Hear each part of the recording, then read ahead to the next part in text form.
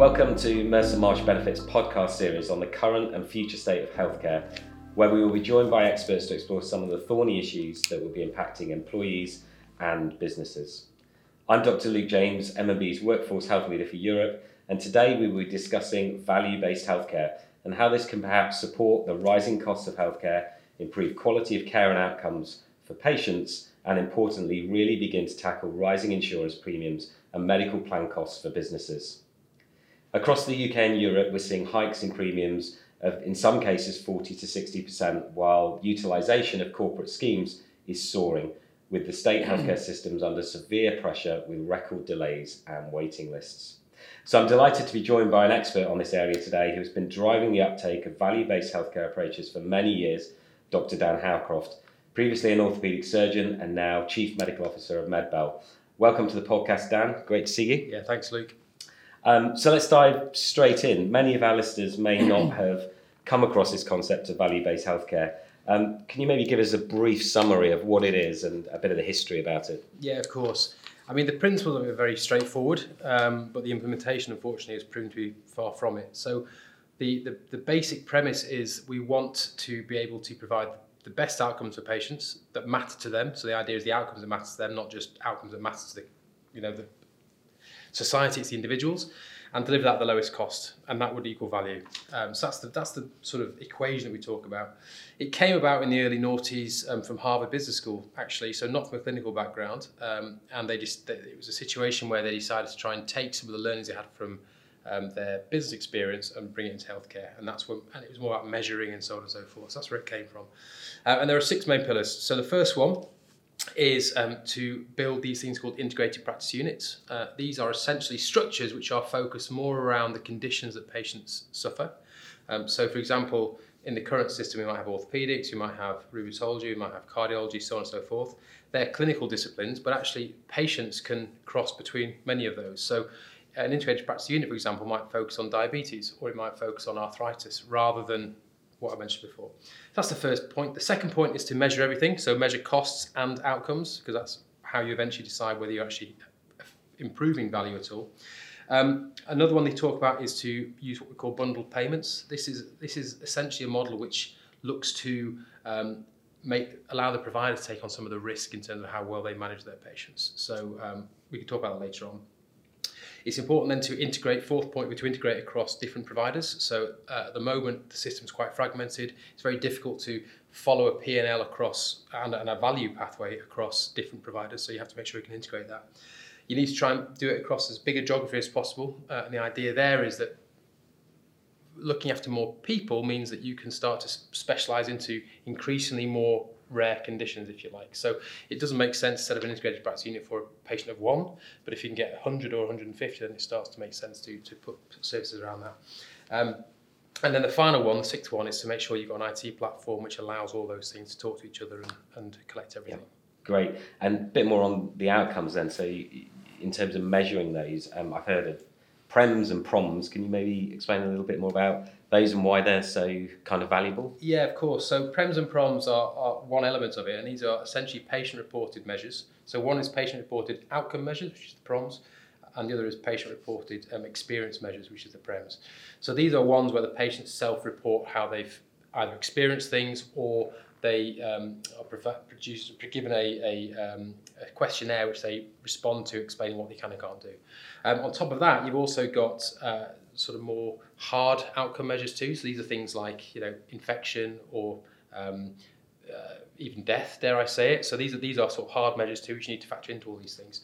But they're all very important because they are the basis for being able to determine whether we, as a healthcare provider, health insurer, whoever it may be, are actually having a positive impact on our patients, clients, all those people. So it's an important benchmark that we have to have. And it's interesting, I mean, the risk thing is interesting. So that ability to share risk between maybe the person paying and the person delivering the treatment, I think is really interesting. And I'm sure that'll be quite intriguing for a lot of our listeners who are working in risk in other areas of insurance. So I think that's a really key point. And then this idea that we may be, and I might be naive, but that we may be actually carrying out procedures that we shouldn't be doing, or that doctors would really do that, or healthcare systems would really do that. Is that the case? Well, I'll come to your first point, actually, and I'll come to that in a moment. So I think the question around bundled payments is interesting because it's something I've reflected on a little bit, which is that within the current insurance model, often there isn't any risk taken on by the providers. But having spent more time looking in the self-funding space where people are paying for themselves, often there is a sort of any complication cover for a period of time is included as part of the price. So it's almost like we've got bundled payments, but not in the non-self-funded space. So it's not a big leap, I don't think. In terms of this idea of people doing the wrong thing, I think inevitably the answer to that is that has to be happening, and we know that from a number of sources. So there was the NHS Right Care data which came out, which demonstrated that across the UK, this is NHS data, but nevertheless we'd see significantly different intervention rates for different treatments in different areas. And more recently, there's been the Getting It Right First Time programme led by Tim Briggs, which is looking more at the outcome from intervention. So looking at things like infection rates and so on and so forth. And the numbers, the difference are startling. I mean, there can be situations where the infection rate post-operatively in two places next to each other can be 8 or 9 times different. And similarly, the Right Care data showing the same thing about intervention rates. I think what it tells us is it definitely happens, and what it doesn't tell us is why it's happening. And I think it's too easy to jump to conclusions that there are these sort of bad actors everywhere who are knowingly doing the wrong thing. I think the reality is that a lot of it is systemic. So having been through a sort of surgical training program, you tend to pick up what you're taught by your colleagues, and therefore different regions tend to maintain their own approach to things, everyone thinking that they're doing the right thing. And it's only when you start to lift the veil, if you like, through outcome collection and data sharing, that you start to see there are these big differences, which can then allow things to balance out a little bit. We can learn. And the other point, of course, is this idea of these procedures of limited clinical value. So I actually don't know how many there are now, but the idea of these is that there's evidence to suggest that these treatments don't have any value. I think in a lot of that's true, but I think in any, having been trained through the medical training, one of the things I'm sure we both learned when we were younger is when we were taking the exams, you never say never and you never say always. So It's about how do we make sure that you get the right patient selection. So even a patient with an arthritic knee, for example, who the evidence say won't be benefited from a knee arthroscopy, actually, if they've got a big tear which is blocking their knee from being able to straighten their knee, it would still be, I would argue, it would still be relevant in that patient too. So it's kind of right. It's that whole right correct person, right place, right treatment. Correct. But of course, we're seeing lots of businesses paying for medical plans and paying for treatments without much influence over what outcomes they are seeing, because they may not see those. But also, how do patients get to know what they should be having done and where they get their advice, because you get such a varied amount of advice. Speak to 10 different doctors, you'll probably get 10 or more different opinions, so really challenging. So I suppose the point from that is getting some consistency around what treatments we should be delivering based on data, based on outcomes. Yeah, and I think that's the other point I didn't mention with PROMs and PREMs, that you're absolutely right. It's a nightmare to know who to go to, whether I need to go and see somebody, all the rest of it. Even for us, sometimes I'm sure you get the same thing. As clinicians, you get people coming to us saying, who should I go and see? I might have a view if it's my own area, but if it's not my own area, I'm as in the dark as everybody else, exactly. And there's not really a place you can go to. I mean, that brings back the idea of the PROMs and PREMs, which is that for them to really be of value, you have to make sure that everyone is using a consistent, the same ones essentially for the same conditions. Because if you don't have that, you've got apples and pears. So you then go, well, my outcomes are really good, and the other says my outcomes are really good, but they're different outcomes, so you can't compare them. So that's what this thing called the International Consortium of Health Outcome Measures, or ICHOM, which is another offshoot of the Harvard Business team who developed the whole concept, because they were trying to bring out this standardized approach for everyone to look at the same outcomes. Yeah, great. And from your experience, any examples of where this has actually been kind of clinically applied and successful and reduced costs while improving outcomes? Yeah, I think what I've learned is no one yet has nailed it from top to bottom. So one of the things you've got to appreciate is that probably different of those 6 points we were talking about, some people have done some of those really well, but to do all 6 is really hard, right? So a good example is there's a clinic over in Germany called the Martini Clinic, which is essentially a specialist IPU, and what they focus on is prostate cancer. So they have everything in there focused on prostate cancer. It doesn't really talk about the costs necessarily, so I can't tell you what they're charging for this. But what I can tell you from the outcome perspective is that they're having significant benefits. So example would be they've seen a reduction of severe incontinence in the patients that they see versus the general German population of 11 times. So it's 11 times less. So these are patients who may have undergone prostate operations. Correct. And you would see a lot of people having had that procedure, they would be leaking urine, they'd be incontinent. That's exactly right. That's exactly right. So essentially we've seen a significant reduction just because they're all focused on that, and that's an outcome that they really look at, and they want to make sure they want to improve, and they keep improving the process. Similarly, erectile dysfunction is another thing which you see, and what we found is I think they found it was about 55% lower in those patients too. So it's about focus, really. That's all it is. Yeah. So that's one example from an IPU perspective.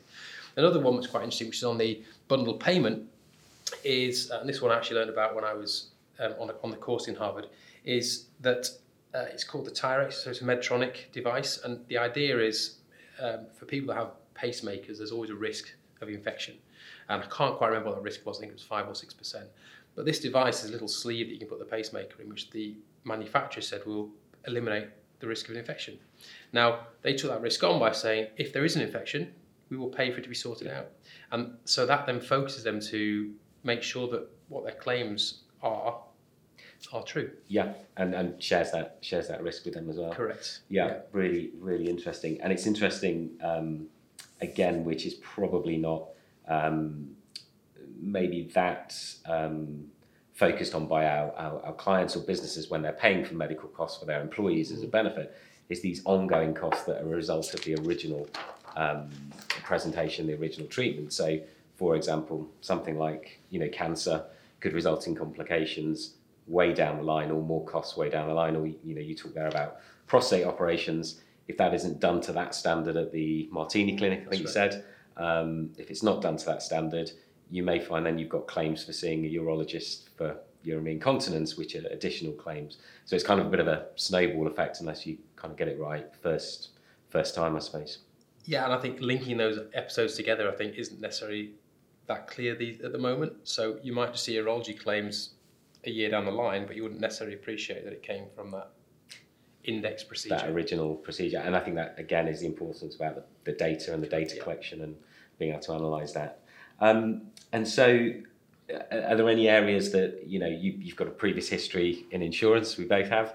Are there any areas that you really think, say, insurers should be focusing on to really try and apply some of these kind of value-based healthcare principles, or what they could be doing, or what experience you've had of trying that with the insurer? Yeah, I think, if we think about how insurance came about, it's essentially a financial institution which is looking to try and maintain claims. And I guess that means that a lot of the data, certainly from my experience, the data that's held is predominantly billing data, which is fantastically useful for them to make sure that things are paid appropriately, on the right time, and so on and so forth. But it's very hard then to really drive true value out of that, because none of that data is clinical. There's not really any outcome data that go along with that. So I think the first thing I think the most important thing actually is you've got to start somewhere. And having read around all this, the most important thing to do, first of all, is to collect data. It has two benefits. First of all, it sets you on the outcome, the outcomes and the value-based journey. But there's also good evidence to suggest that when organisations start collecting clinical data, just because they're collecting it and looking at it, their outcomes tend to improve, because no one likes to look at, oh my goodness, that looks terrible. So you tend to see this movement anyway, which will probably mean there'll be savings. So the first step I would suggest for insurers is there a way that they can encourage data to be collected, outcomes to be collected, not in an adversarial way, which just makes it sound like it's going to be used against them, but actually say to them, do you know what, just for collecting data, we might pay you a slight premium. And I would expect that slight premium will pay itself through the fact that by measuring the outcome in the first place, you'll see an improvement in the pathways that are delivered. So that would be the first thing, I guess. I mean, there are lots of other things. I think, again, my experience is that there tends to be quite a lot of churn of clients, or corporate clients particularly, but also just general customers. There has to be a point where we've got to think beyond 2 or 3 years. You've got to start thinking, how can there be a degree of working across the industry to see the value across a longer period of time in the best interest of the patient. Not easy, but I guess to a certain extent, maybe the general insurers have done something similar when it comes to dealing with drink drivers and how they share that risk and things. So there's probably a degree of precedent there, but those are probably the two big ones to start. Yeah, so that again comes back to data, doesn't it? And it does. Yeah, sharing of data and how you interpret that data. Yeah. I mentioned earlier about the rises that we're seeing in premiums post-COVID.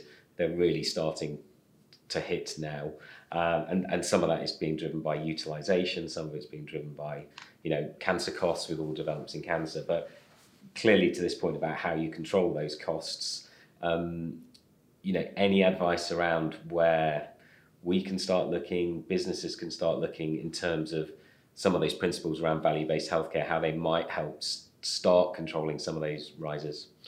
Yeah, I've had a good think about this. I think the reality is that over the last, probably since the pandemic, a little bit before probably, we've focused a lot of time on prevention and access to primary care services, and whether that's face-to-face or more commonly virtual. But we haven't really seen a benefit from that in terms of the claims.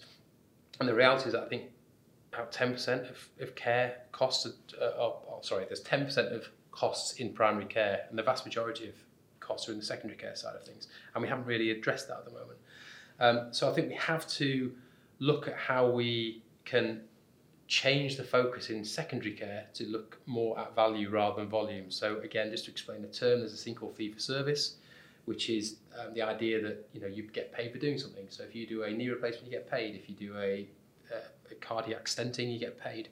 The whole system is therefore optimized around that. We have to try and undo that a little bit so that we can start to pay for value rather than outcomes, and that hopefully starts to redress things a little bit. And then what I think we need to do as well is it's the integration piece again. We've got this great access to primary care. How can we integrate that into a more efficient secondary care pathway rather than what happens today, which is they often go through a primary care setting and then they sort of just sent off into secondary care without any sort of integration. Yeah, and I think that's certainly something that we're seeing. It's all a little bit anecdotal at the moment, collecting data around it, but we're seeing this huge rise in utilisation of primary care and of virtual GP, but we're not maybe seeing the real value in using that by using diagnostics and management in primary care. They're getting kind of passed on into secondary care, which is not a good use of funds. I think that's the risk, isn't it? If you increase access to primary care, but you haven't really addressed the secondary care, all you're doing is pushing more patients into secondary care, where we know this is not criticism at all. It's just the way the system's set up, which is around this fee for service. So it's likely that you're going to get more consumption of care. Yeah, and I think you mentioned at the beginning that the implementation is difficult, but what else is stopping the kind of widespread adoption of this? Because it sounds a great idea, it makes sense, it's got data behind it. What's stopping it being adopted? Yeah, it's really difficult. I think I've mentioned it was partly already, which is that the data flow, people look at different things. So insurers look at billing data, hospitals may look at their utilisation data. Everyone's looking at slightly different things, and they are looking at different metrics. So that's an issue. Even in healthcare data, there's been a big push to try and align NHS and private data as well, and actually they've got two different coding systems. So I know there's some work being done in that too, but that makes it very difficult.